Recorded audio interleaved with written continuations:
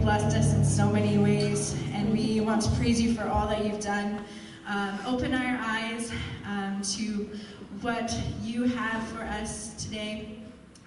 Open our hearts and ears to listen. In Jesus' name, amen. You may be seated. Good morning, Common Ground. Wow, that got hot all of a sudden. Welcome to another Sunday morning of worshiping the Lord and just being together with one another, encouraging one another in love and good deeds, because that's what we are supposed to do here, isn't it?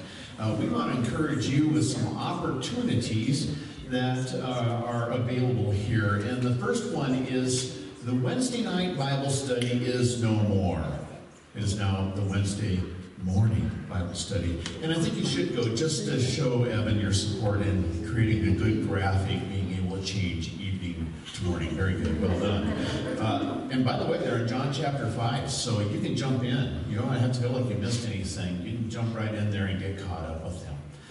Today, right after the message, we're going to have a class on child dedication. We want to explain a little bit about how Christian Missionary Alliance does, what do we do with our children. And it's a biblical foundation, and we have a lot of babies here, you know, a lot of little ones growing up. Maybe we even have some that have grown a little bit. It doesn't have to just be infants. It's just something that if you want to do as a parent, to say, we recognize our child as a gift from God, and we want to dedicate our child to grow up in the knowledge of Jesus Christ, we are going to provide an opportunity for people to do that in services coming down the road. So that's right after the service. We encourage you to hang around and learn more about that. And then we have our women's studies, which is on Saturday mornings at 10 o'clock over in our fellowship hall, studying through a book called What Love Requires, A Path to the Deeper Life by Ellen Page. And we want to encourage you ladies to jump in and be a part of that. Now this one, coming up on November 14th, we're having the South Dakota Kids Belong after our service. They're going to provide a lunch for us, so free food, bonus, right? But I really want to encourage you to come to that because there is a huge need that we may not be aware of. So just come and learn about the need that is here in our area and meet the fella who's been called by God to jump in and help organize to get that need met. Man, this guy has passion. Just come in and meet him for his passion to follow Christ. And I think you'll benefit a lot. So we hope you can attend. That's next Sunday right after the service. And then the Mexico mission trip. Ooh, who's been on that? Ooh, who's excited about having been on that? Ooh, who'd like to go again? Ooh, okay. We're not saying it's going to happen, but we're not saying it's not going to happen. But works are in the works to see if we can make that happen coming up for spring break. So college students especially, keep your spring break open because it could happen, all right? And we want to be prepared if we get the green light to go and do that. And then I'm going to invite Ted to come up here to talk about a really cool thing that's happening. So come on up, Ted. Welcome, Ted. Thanks for wearing your Team Jesus shirt today. That's awesome. You wear that to work too? Yes, sir. Good. Hi, I'm Ted. I'm not a public speaker at all, so I wish he was doing this instead of me.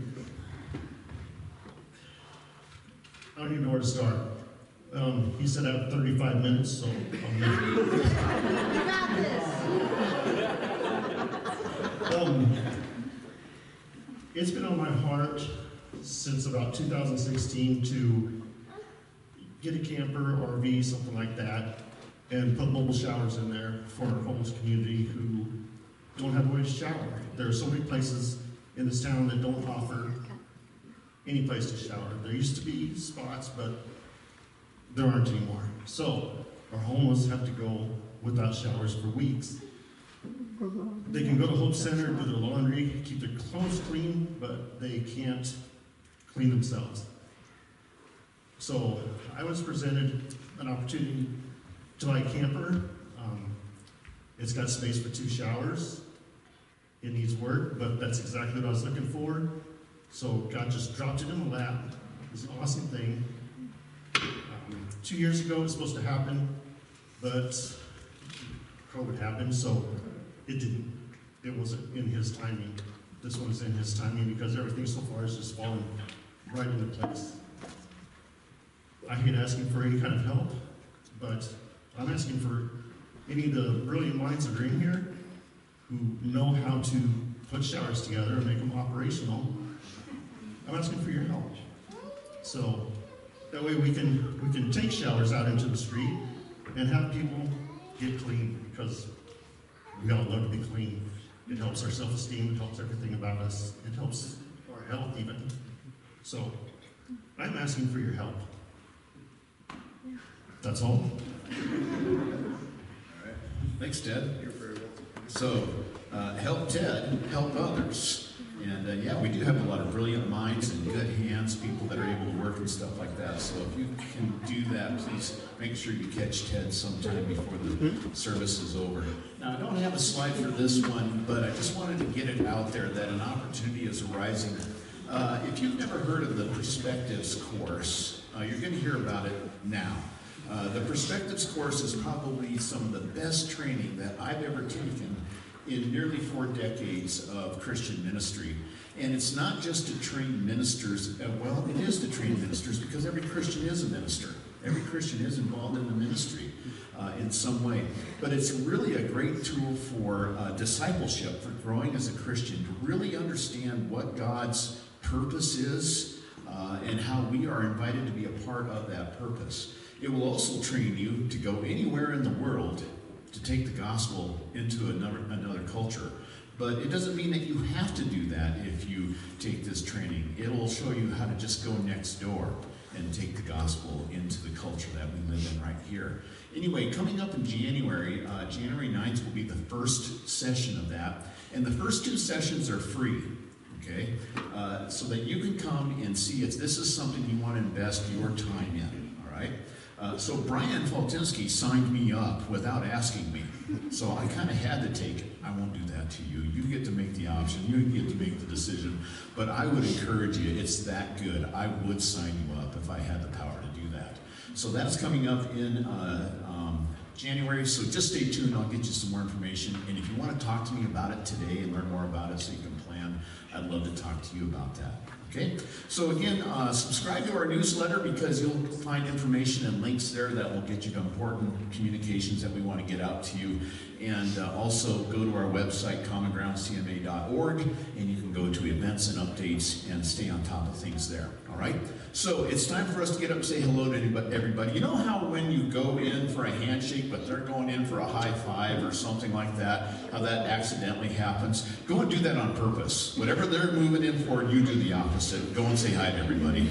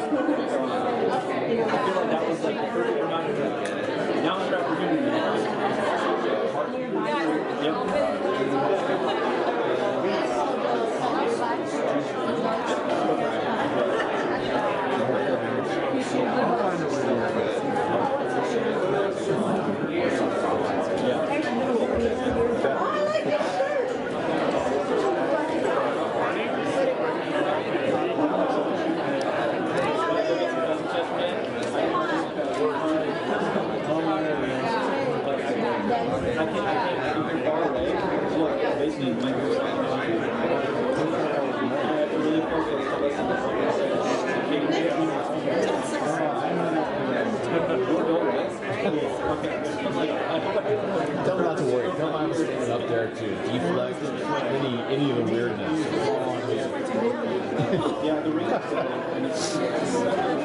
He did a great job.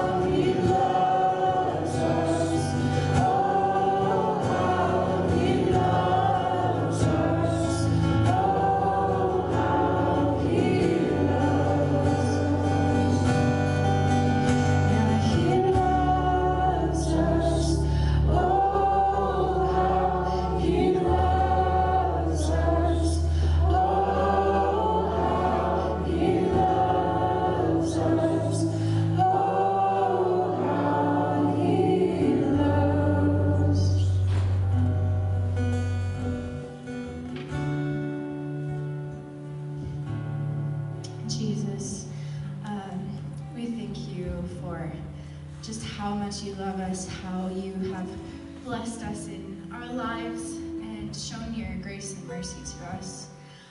We just pray that this time would be honoring to you and that your will be done.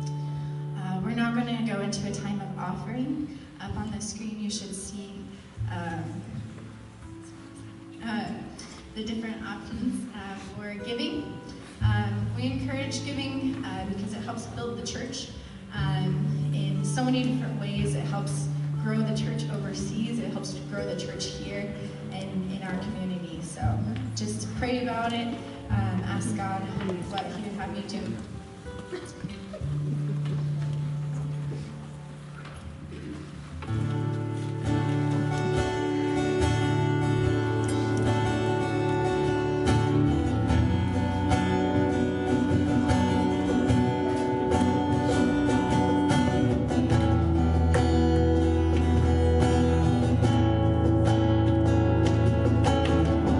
I see the King of Glory.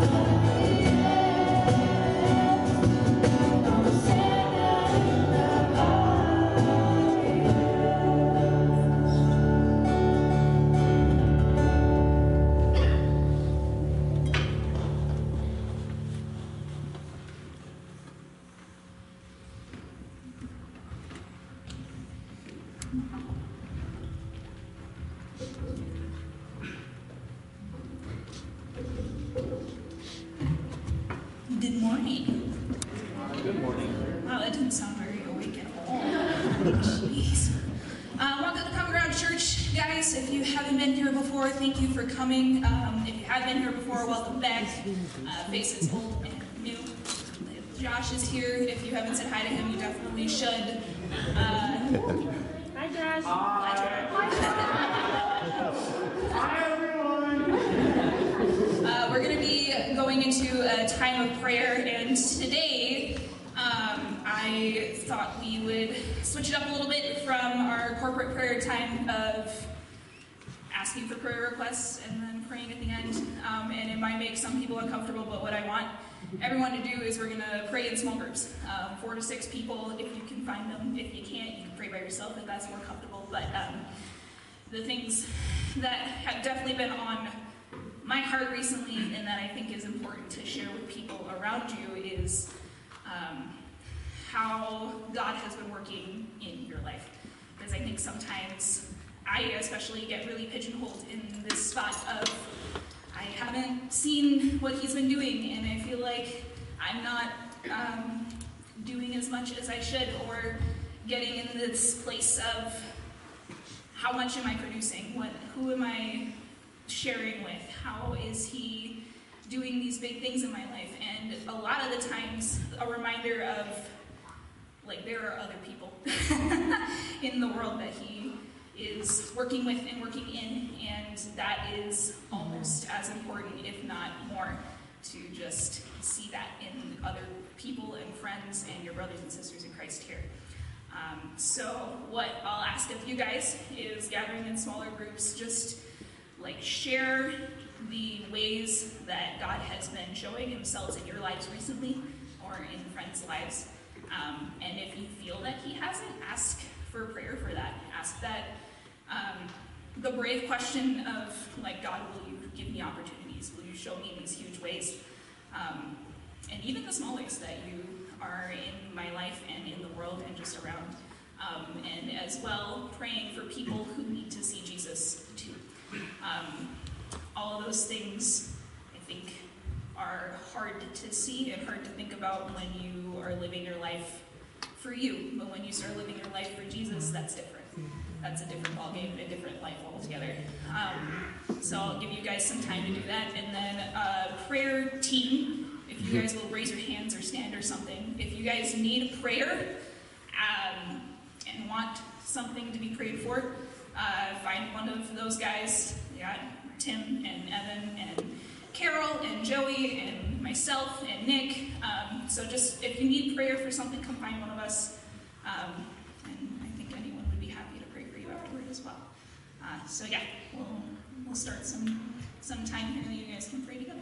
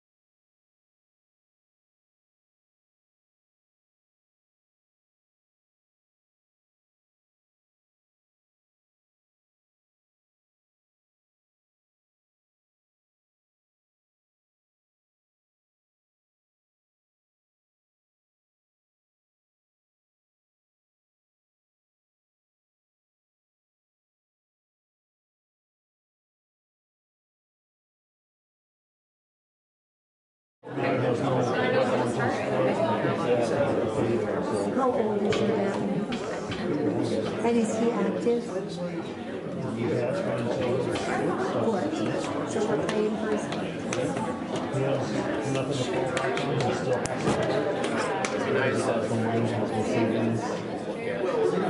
little bitch.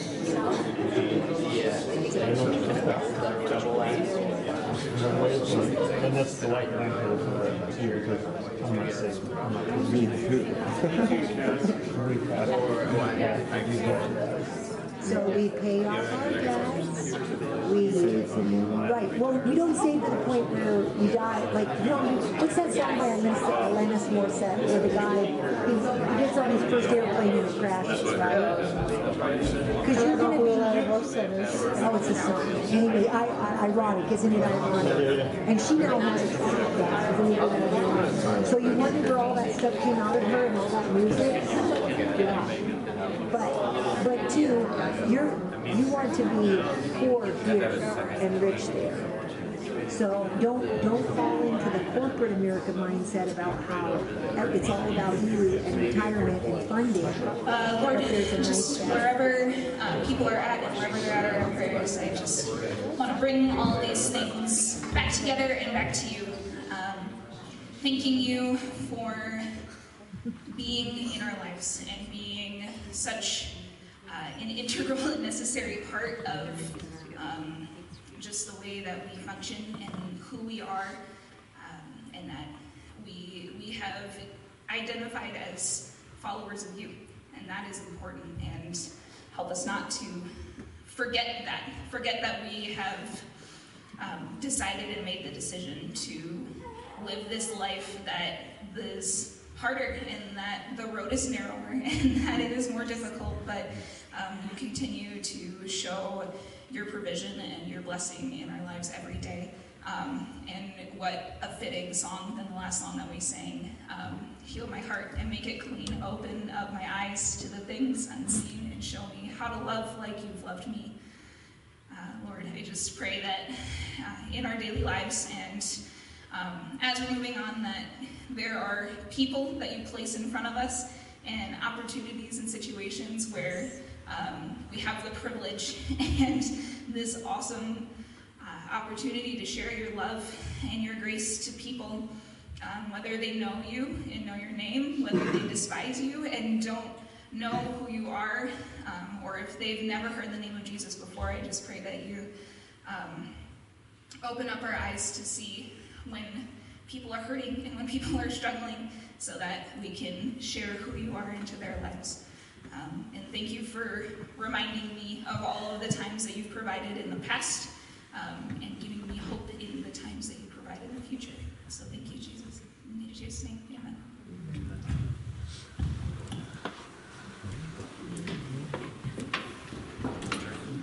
Well, good morning, church. I haven't met you yet. My name is Evan. I'm pastor here at Common Ground. And it's my privilege to continue on in our series we're currently going through called Disciple, where we are looking at what it means to be a disciple of Jesus, where we are looking at what are the key functions of a disciple. What are the things that a follower of Jesus does? And we're really focusing on the fact that a disciple of Jesus spends time with Jesus, right? Abides with Jesus. That a disciple of Jesus is like Jesus and does the things that Jesus does. And Nick started us off last week with a foundation of what a disciple is, and he explained that a disciple is someone who is a learner. A disciple is a learner, essentially. It's a student, it's an apprentice, right? That as disciples of Jesus, we are apprentices of Jesus.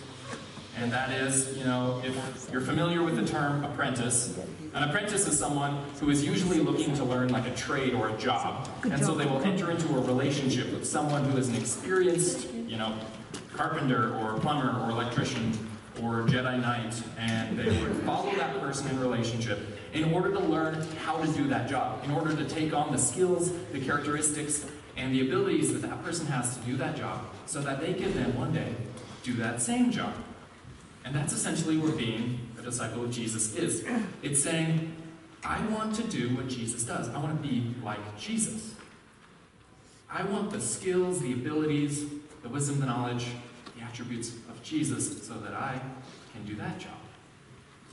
So now I want to start off with this question for you guys, because anytime you're looking for an apprenticeship in what we would consider, regular work, we think, okay, well, I'm going to apprentice under this person because I want that skill or I want that job, or this person is good at that thing, and so I want to follow them because that's it, or I want to apprentice under them because they're good at this. So I want to pose the question on you, and I want to give you just a minute or two to talk to those amongst you. What is Jesus good at that you want to be good at? Have you thought about that before? What is Jesus good at that you want to be good at? Now, I don't want to hear the smart aleck responses like, oh, Jesus is really good at saving the world or getting people out of hell. Okay, let's just be honest for a second and actually consider, what is Jesus good at that you want to be good at? Because I think it's when we consider this question that we can actually have a focused discipleship process where we don't just feel like we're aimlessly just thinking, well, I'm just trying to be as good of a Christian as I can be, but hopefully we've recognized something in the person of Christ, and we're pursuing that aspect of his character, of trying to be like him. And so, talk amongst yourselves, share real fast, what is something Jesus is good at that you want to be good at? And then I want to hear some answers in a second. So tell the person next to you. What is Jesus good at you want to be good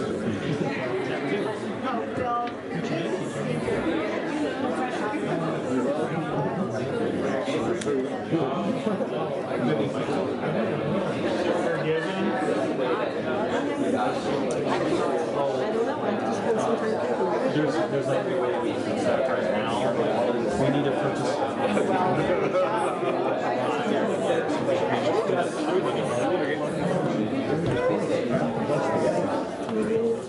Alright, hopefully you got it. So, shout out some responses. What, Evan, we need more time. You don't need more time. You should have been pondering this your entire life, right? I was just feeling like talk. Well, who is ready? So we'll just hear from the people who are ready. Who's ready? What is Jesus good at that you want to be good at? Will's ready.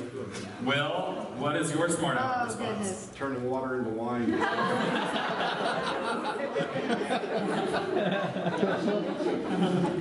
So you mean like bringing joy to life in situations, right? Oh, yeah. Yeah. Anyone else? Preaching some jokes. No, I'm kidding. Being able to understand what people need through building those relationships. Understanding what people need through building relationships. Andy? Almost too scary to voice, but being interrupted. Being interrupted. You just ruined any plans you had for the week, you know that. Anyone else? Asking good questions. Jesus asked really good questions. Luke, you didn't have enough time, I thought. No, I was the only one that talked, so I had plenty. These guys. What's that? Leadership. Leadership. Good. All right, one more. Heather. Loving people you don't like. This is a tough theological question. You think Jesus doesn't work at home? But I certainly do. So I would love to be better at that. Okay. So there are a lot of different things out there that Jesus is good at that we all want to be good at.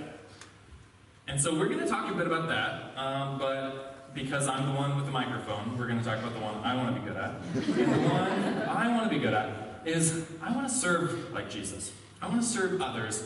I want to help others like Jesus. As you read through the Gospels, you just see Jesus helping others, solving problems, just changing lives in ways I cannot, and I have no idea how. And oftentimes I don't even have the desire to do that. But I want to serve like Jesus. But here's the thing, when it comes to serving people like Jesus serves, or to helping people like Jesus helps others, the thing is that we cannot help others like Jesus until we actually see others like Jesus. And this is going to be kind of the big idea today, is that we cannot serve like Jesus until we see like Jesus. And we're going to see how this plays out in a story from Luke chapter 8, where we see how Jesus sees the world, how Jesus sees people, problems, and power, and that's how it affects the way he serves. And honestly, as I've been reading through this and I've tried to consider in my own life, why can't I serve like Jesus? Or why can't I help others like Jesus? What is getting in the way? And often it's because I see things differently than Jesus sees things. I see things differently than the way Jesus sees things. And the thing with discipleship is, okay, we think so much about doing and acting like Jesus, and this doesn't seem like, an action seeing like Jesus. It's more of like a quality, or it's an ability. It's not necessarily this tangible, active thing. But I think this is important because I know for myself, oftentimes I get caught up in the actions, or like Winter just talked about during prayer time, that we get so caught up in what we can control and in what we're doing and what we're producing. The problem with that line of thinking is that oftentimes, if we're only thinking about what we can do or what we are doing, then that's actually from the place where our service comes from, instead of being rooted in who Jesus is.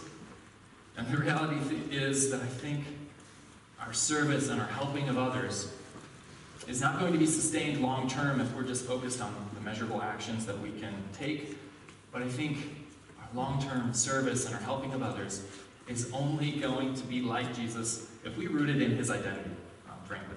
It starts with who Jesus is. It starts when we understand that this isn't just what I want to do, or what I think I should do, or what I feel guilty about doing, or what I want to do so that people will think this is the kind of person I am. But when we actually serve from a place of knowing that this is who Jesus is.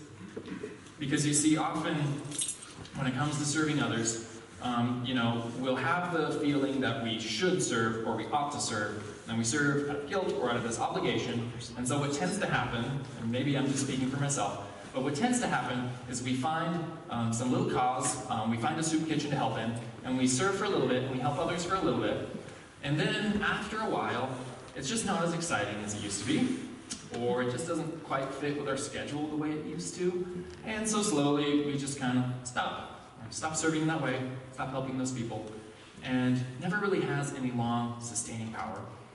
Because oftentimes I myself am serving from a place of feeling like I ought to serve, or I should serve, or I just need to make sure that I am serving so that other people know that I'm a serving person. And it doesn't actually come from who Jesus is. But the reality is that who Jesus is a servant, is a helper. And we have to root ourselves in his identity of this. In Matthew chapter 20, verse 28, Jesus said that the Son of Man, talking about himself, came to serve, not to be served, which makes us servants. That is rooted in his identity. And as his apprentices, as his followers, as people who want to do what he does, we are servants as well. And so we root our identity in the truth of who he is. And as you already saw on the screen here, as we seek to serve the way Jesus serves by seeing the way Jesus sees, we see in this passage that we're going to read in Luke chapter 8 really three things, or three ways that Jesus sees. We're going to talk about the way Jesus saw people, the way Jesus saw problems, and the way Jesus saw power. And it's alliterated, and I'm really proud of that because I'm never good at alliteration. So anytime I do, I'm like, I finally got it. Pastors do it every week, and I might get it once every 6 months. But I finally got it. So we're going to look at the way Jesus saw people, the way he saw problems, and the way he saw power. And we're going to do this by looking at Luke chapter 8, starting in verse 40. So if you haven't found your way there, hopefully I gave you enough time to find your way to Luke chapter 8, verse 40. We're going to go through this story, and this is really an amazing story. Hopefully we're able to kind of pick this apart and really kind of learn something about who Jesus is and how he sees the world through it. Especially because the way that the Holy Spirit led Luke, who wrote this book, to tell this story, is that he weaves actually two stories together in one. In this story, we're going to see these two different people and these two different lives woven into one with the intent of showing us the similarities of these two different people and with the intent to show us the contrasts as well. And it's from that that we get a picture of how Jesus sees the world, of how Jesus sees people, how Jesus sees problems, and how Jesus sees power.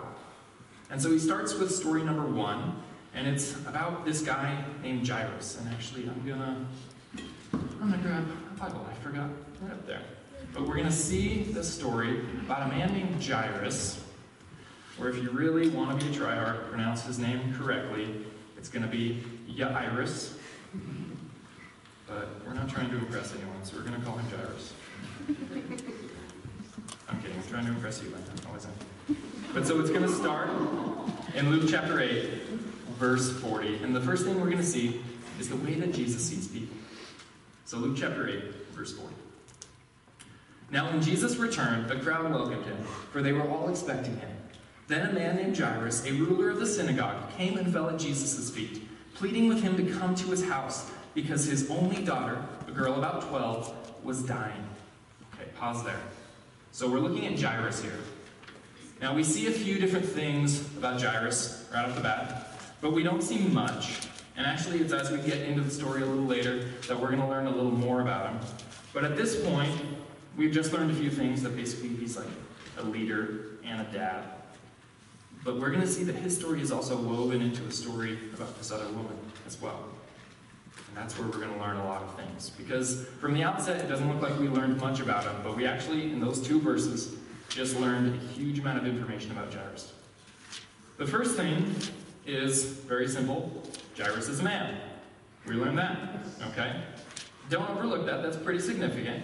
Being a man back in the 1st century was, a much bigger deal and gave you a lot more authority and a lot more power and a lot more social credit in that society than it does today. And so Jairus, as a man, first off, has great power and authority just because of that. The second thing we learn about Jairus is his name, first off, that his name is Jairus. And I don't know if you've noticed it in the Gospels especially before, but that the Gospels don't name people all that often. All the time, people will come and interact with Jesus, and it just tells you they were a leader in the synagogue, they were a Pharisee, they were a Sadducee, they were a man, they were a woman, and it doesn't tell you their name. But the fact that Luke, the Gospel writer here, gave us Jairus' name means that his name means something, right? He's significant. He was well known. To say that this was Jairus, people in that time would have known who Jairus is. Otherwise, just leave it out. Just say some dude. So he must be pretty important.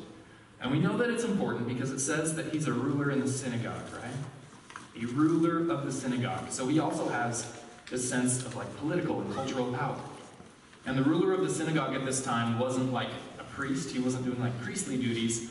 His role would have been more like a judge, or more like, like a denominational president, so to speak, in Christian churches, where he oversaw all the work at the synagogue there. And then we also see something in the way that Jairus interacts with Jesus. This man named Jairus just came and fell at the feet of Jesus. Walked right up to Jesus and fell at his feet. Now at this point in his ministry, Jesus was a bit of a local celebrity. He typically would have had a crowd following him, or he would have had quite a few people around. And it's not always easy to kind of get through and navigate through a crowd to get to someone who the crowd's following. But nonetheless, Jairus here, walks right up in front of Jesus in the middle of a crowd and fell at his feet and conveyed this act of honor and glory on Jesus. Walked right up to him. And one of the things that we can tell from this, I guess we can kind of speculate 2 things. One, either Jairus was just very bold. He was just a bold guy, very confident, which is probably likely. Or this is another sign of his influence, of his power, of the fact that when people saw Jairus coming, they're going to step out of his way.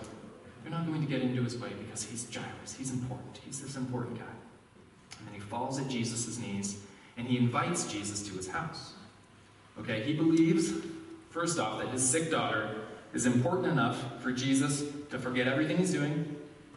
Wherever you're going with this crowd, Jesus, my daughter is important enough for you to take a detour and to come and to heal her.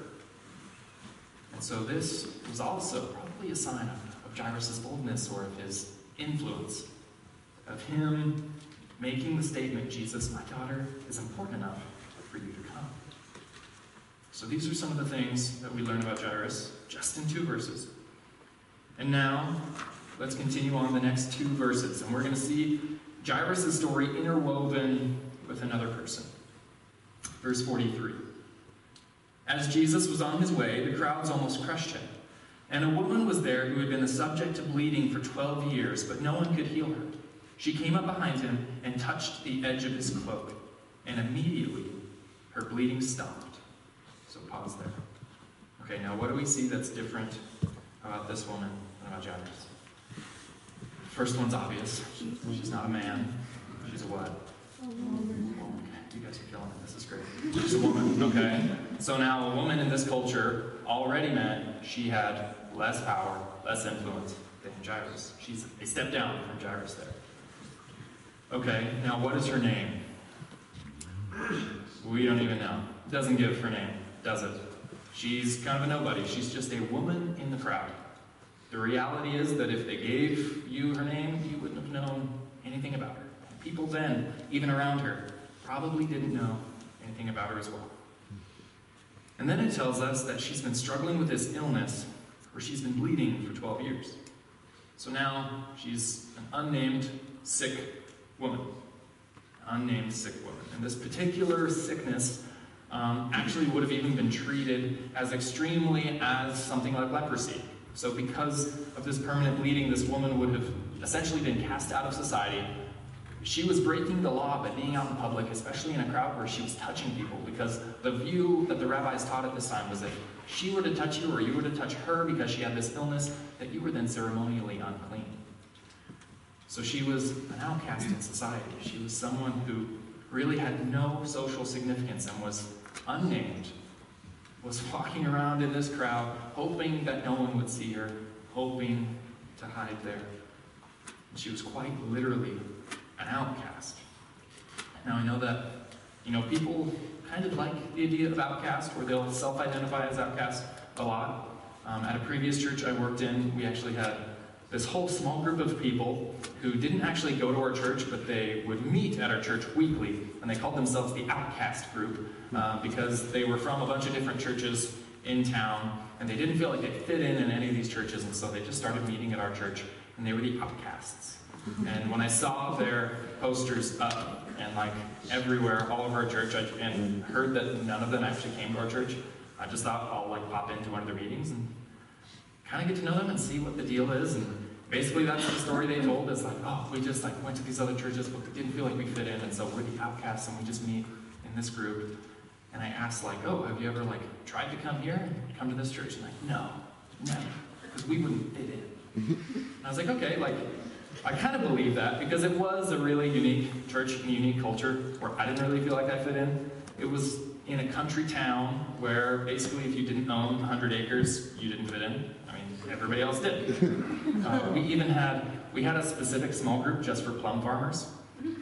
Serious. A small group of plum farmers. And so I met them all one time, and I was talking to them. I was okay. I just pointed to some random guy. I was okay, so you're a plum farmer? He goes, no, I'm not a plum farmer. I'm a prune farmer. I'm I'm so sorry. I didn't realize that you grew prunes. Because I thought it's just a pond that you dried out. And they all laughed at me. This guy doesn't think prunes are grown. What do you think they do? So I get that they didn't fit in, because I did not feel like I fit in. Apparently I don't know how prunes are produced. But nonetheless, so we invited these people to church, these outcasts. They show up to church, and what happens? Everyone's really nice. Everyone loves them. They might not own 100 acres of prunes, but nonetheless, they were welcomed into the family. And now that entire group of 14 people has gone to that church for 5 years and has become part of the family. But nonetheless, they identified as outcasts when they really didn't need to. This lady needed to. She would have been cast out of her family, cast out of society. She should have been walking around yelling, unclean, unclean, so that nobody came near her. She was a sick, unnamed woman who literally was an outcast. And one of the things that we learned from this story is that no one could heal her, as it says in the NIV here. And if you have the ESV, it will say that some versions will say that she had spent all of her money on doctors, or that no doctors could have healed her. And what would have happened to someone with a condition like this at that time is, because they wanted so badly to get back into society, they were easy prey for scam artists or for people who would just pitch something to heal you, because they thought, I will do anything and everything I can to get back in society and to not be an outcast. And so most likely, she had probably spent all of her money on these cures, on these remedies, so that she could get back. But none of it worked. So here she is, unhealed, nameless woman. And Jesus is He's walking through the crowd, and he first encounters Jairus, and Jairus is this powerful leader in the synagogue, this man who comes right up in front of him, and he asks Jesus to come heal his daughter. And Jesus' response was yes, and he was going to do it. And then while Jesus was going on this important mission to go heal this important, powerful man's daughter, this woman comes up to Jesus. And I guess I forgot to talk about how she comes up, right? Okay, she doesn't come up right in front of him like Jairus does she? She just sneaks up through the crowd to touch him. Another contrast. That is intentionally there to contrast her with Jairus. She just sneaks through the crowd to touch the hem of his clothes there. And when she does this, Jesus stops in verse 45. "Who touched me?" Jesus asked. When they all denied it, Peter, they could probably tell he was mad. They're like, "Oh." When they all denied it, Peter said, "Master, the people are crowding and pressing against you." But Jesus said, "Someone touched me. I know that power has gone out from me." And I honestly have no idea what this means, that power shot out of him somewhere. But this is an incredible moment. This is an incredible moment. Verse 47. Then the woman, seeing that she could not go unnoticed, came trembling and fell at his feet. In the presence of all the people, she told why she had touched him and how she had been instantly healed. And then he said to her, "Daughter, your faith has healed you. Go in peace." So then she had to out herself, and she had to explain, "I just got healed of this sickness, and I actually wasn't even supposed to be in public, but I'm instantly healed." And she had that risk to reach out and to touch Jesus. And Jairus probably did have some risk as well, because Jesus wasn't necessarily popular in the synagogue, so he was probably risking, some of his reputation as well. But Jairus was also the boss, so how much was he really risking? But nonetheless, this woman, she worked her way through the crowd and touched his cloak, was instantly healed, and just outed herself and said, "I've been healed from this." And now when Jairus walked up to Jesus, no doubt that people probably stepped back, like I said, right? Like, "Oh, Jairus is coming. Well, I don't want to get in his way. He's a powerful person." And I'm sure when this woman shared the reality that she had been bleeding for 12 years, the crowd probably had the same response. Like, "Whoa, I'm going to get out of your way, because I don't want none of that. I don't want to be ceremonially uncleaned." And people would have viewed these two very differently. But yet they're still dissimilar.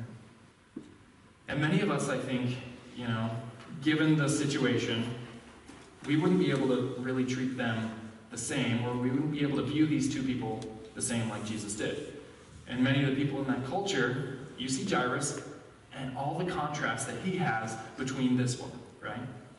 But Jesus in this situation just has no care for the power of one person, for the significance, the influence of one, and for the insignificance of another, right?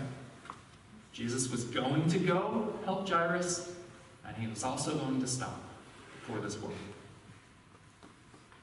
That Jesus saw Jairus as a son who had a daughter who was sick, and at the very same time, he saw this unnamed, unhealed, unclean woman as simply a daughter who was also sick. Jesus saw this woman as a daughter who was sick, and he just had no regard for the way that others viewed people. He had no regard for it. And Jesus doesn't treat them any differently. He doesn't view Jairus any different than being a son of God, made in the image of God. And he views this woman as an image-bearing daughter as well. And the reality is that until we see people the way that Jesus saw people, just like this, then we will never help, or we will never serve the way that Jesus helps, the way Jesus serves. That we have to see people the way Jesus saw people. Just a complete disregard for all of the things that the world cares about. So that's the way Jesus saw people. Jesus also saw problems very differently. So we're going to continue on in verse 48 here. Because after he healed her, Jesus said to her, "Daughter, your faith has healed you. Go in peace." Faith has healed you. Go in peace. And this is a really common saying, go in peace. This would be essentially like saying see you later today. and we have no intent to see them later, right? It's just a common phrase. But it didn't start out as a common phrase, because what Jesus said here was shalom. Okay, bye. Shalom. And it had become just a common phrase, but Jesus, being kind of the originator of that phrase, he knew what it meant, and he didn't just throw it out there as a common greeting.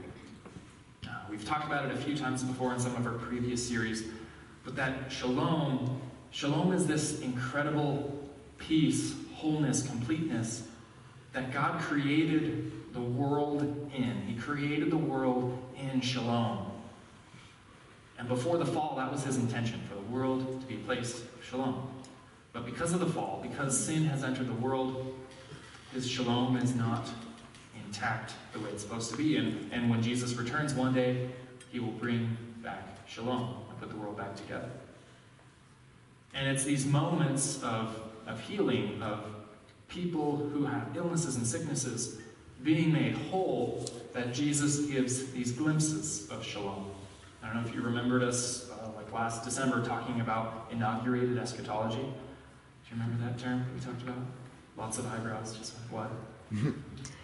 Ask someone if they remembered what inaugurated eschatology means. It means that, so Jesus began to bring back shalom. When he came, he gave these glimpses in a fallen world of wholeness, of what the world is supposed to look like. Because the world is full of people daughters who are dying and women who have these illnesses. And then Jesus comes in and reminds us of what it's going to be like one day, or what it was supposed to be like. And Jesus shows us in this little instance how we're actually supposed to view problems, right? How we're actually supposed to view problems and pain. And we're supposed to look at them and see them in the context of his shalom, or in the context of his promised shalom that will come one day. That in God's kingdom, that one day when Jesus returns, that these problems will go away, that they will be no more. And in light of this, these problems don't quite seem as big anymore, do they? These problems don't seem like that big of issues. And I know for me, when it comes to helping others or serving others, the size of the problem is often a deterrence for me to step out and help, because I often see problems and I just think that is too big for me. I'm just like a normal middle-class person with not a lot of time to help. This isn't something that I should engage in or tackle, because it's just too big for me. That I only have a few hours each week to give to this, and I don't have that many resources, and I don't know that many people. Like, this problem is too big. This problem is too big. But Jesus sees this problem in light of the whole gospel story, right? In light of shalom. And in 2 Corinthians chapter 4, the Apostle Paul, he wrote this. He said, "Therefore we do not lose heart, though outwardly we are wasting away, yet inwardly we are being renewed day by day. For our light and momentary troubles are achieving for us an eternal glory that far outweighs them all. And so we fix our eyes not on what is seen, but on what is unseen. Since what is seen is temporary, but what is unseen is eternal." And so to Jesus, these troubles, these problems that we face, he's saying they're light and momentary. He's essentially saying that our problems, the biggest problems that we can see, are small. And now I know that this is a really hard thing to hear, and it really feels like, oh, we're minimizing our problems or minimizing our pain. But it's really not minimizing the problem or minimizing the experience of pain. It's just maximizing the hope of shalom. It's putting it in context that this is a huge problem. Jesus is affirming that. But what I can do, and my ability, is so much bigger. And it's in comparison here that our problems, our troubles, are just light and momentary. And Jesus is calling us to see our problems, to see our pain, to see the things that people are going through in the context of the full gospel, in the context of shalom, in the context of what he can do about that problem. And when compared to that, we see that he is much bigger, much more powerful, much more permanent than any of our problems could ever be. To see our problems in this light. Continue in verse 49 here. While Jesus was still speaking, someone came from the house of Jairus, the synagogue leader. "Your daughter is dead," he said, Don't bother the teacher anymore." Hearing this, Jesus said to Jairus, "Don't be afraid, just believe and she will be healed." When he arrived at the house of Jairus, he did not let anyone go in with him except Peter, John, and James, and the child's father and mother. Meanwhile, all the people were wailing and mourning for her. "Stop wailing," Jesus said. "She is not dead, but asleep." They laughed at him, knowing that she was dead. But he took her by the hand and said, "My child, get up." Her spirit returned to her, and at once she stood up. And then Jesus told them to give her something to eat. Her parents were astonished, and he ordered them not to tell anyone what had happened. So for Jairus, this problem looks too big. And this person from his house even came up and said, "Hey, it's too late. She's dead. Don't bother Jesus anymore. This problem's too big." But this problem wasn't too big for Jesus, was it? It was light and momentary compared to what he could do. And Jesus told Jairus, "Don't be afraid. Just believe and she will be healed." And it looks like in the chronology of the story that Jesus was able to say this to him immediately after Jairus was able to witness this act of healing for this woman. So this insignificant, unnamed woman with this bleeding problem that no doctors could seem to fix was just healed. And Jairus witnesses this. And then Jesus looks at Jairus and says, "Don't be afraid, just believe, and she will be healed." And Jesus was calling Jairus to see things through his eyes, to see that this problem isn't too big. Your daughter is dead. That seems like a lost cause. But don't be afraid, just believe and she will be healed. See this problem through the context of me, what I can do. And the reality that even this uncurable illness can be healed by me from just the touch of the end of my robe, from just the faith of this woman, who Jairus probably wouldn't have thought had very big faith. This is the call that Jesus puts on us then, to view our problems, our pain, our situations, the situations in front of us that seem too big for us to handle, to view them in light of what Jesus can and will do here. The fact that he, with just the touch of his garment, can heal this disease that's been going on for 12 years. Or that he can walk up to a dead person and simply say, "Get up." Or in some versions, it'll just have the word "arise." And in one word, this lost cause is not a lost cause. It's actually a very small problem to him. Arise. And all of a sudden, she is alive.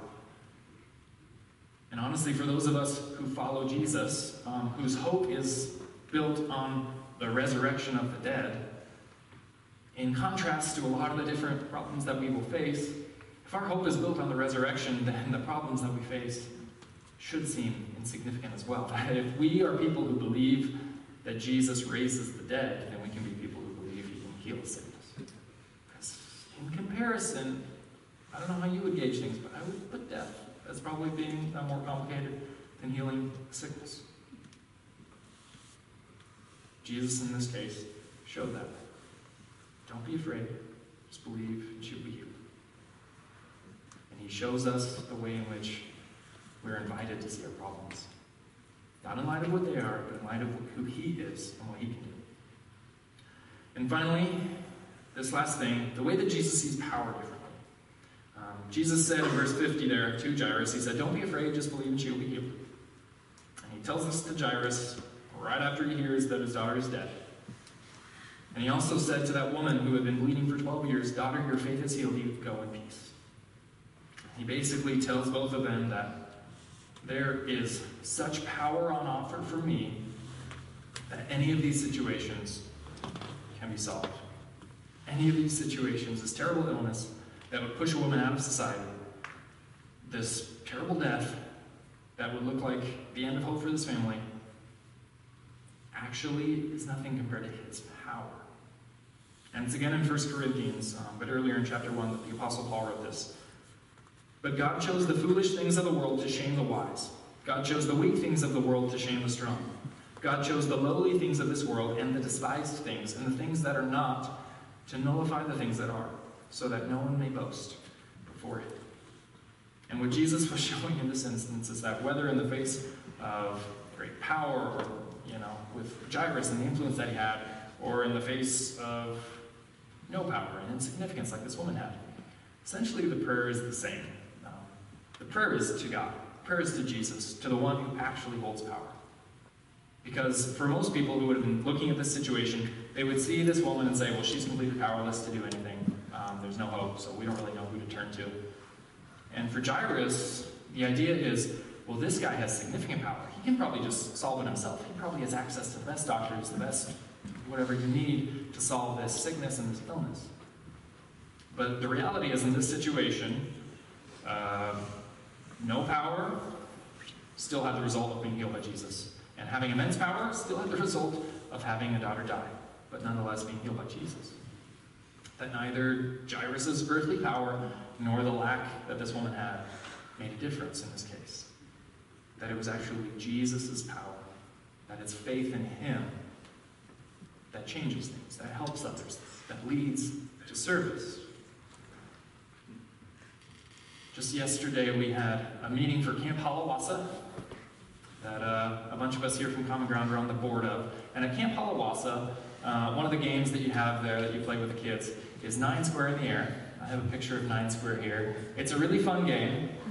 It's really fun to play against middle schoolers when you're over 6 feet tall. Because you're playing against these little kids who are trying to hit the ball into your square, and basically there's a king square, like where that guy with the ball currently is, and your goal is to get to the king square and to stay there as long as you can.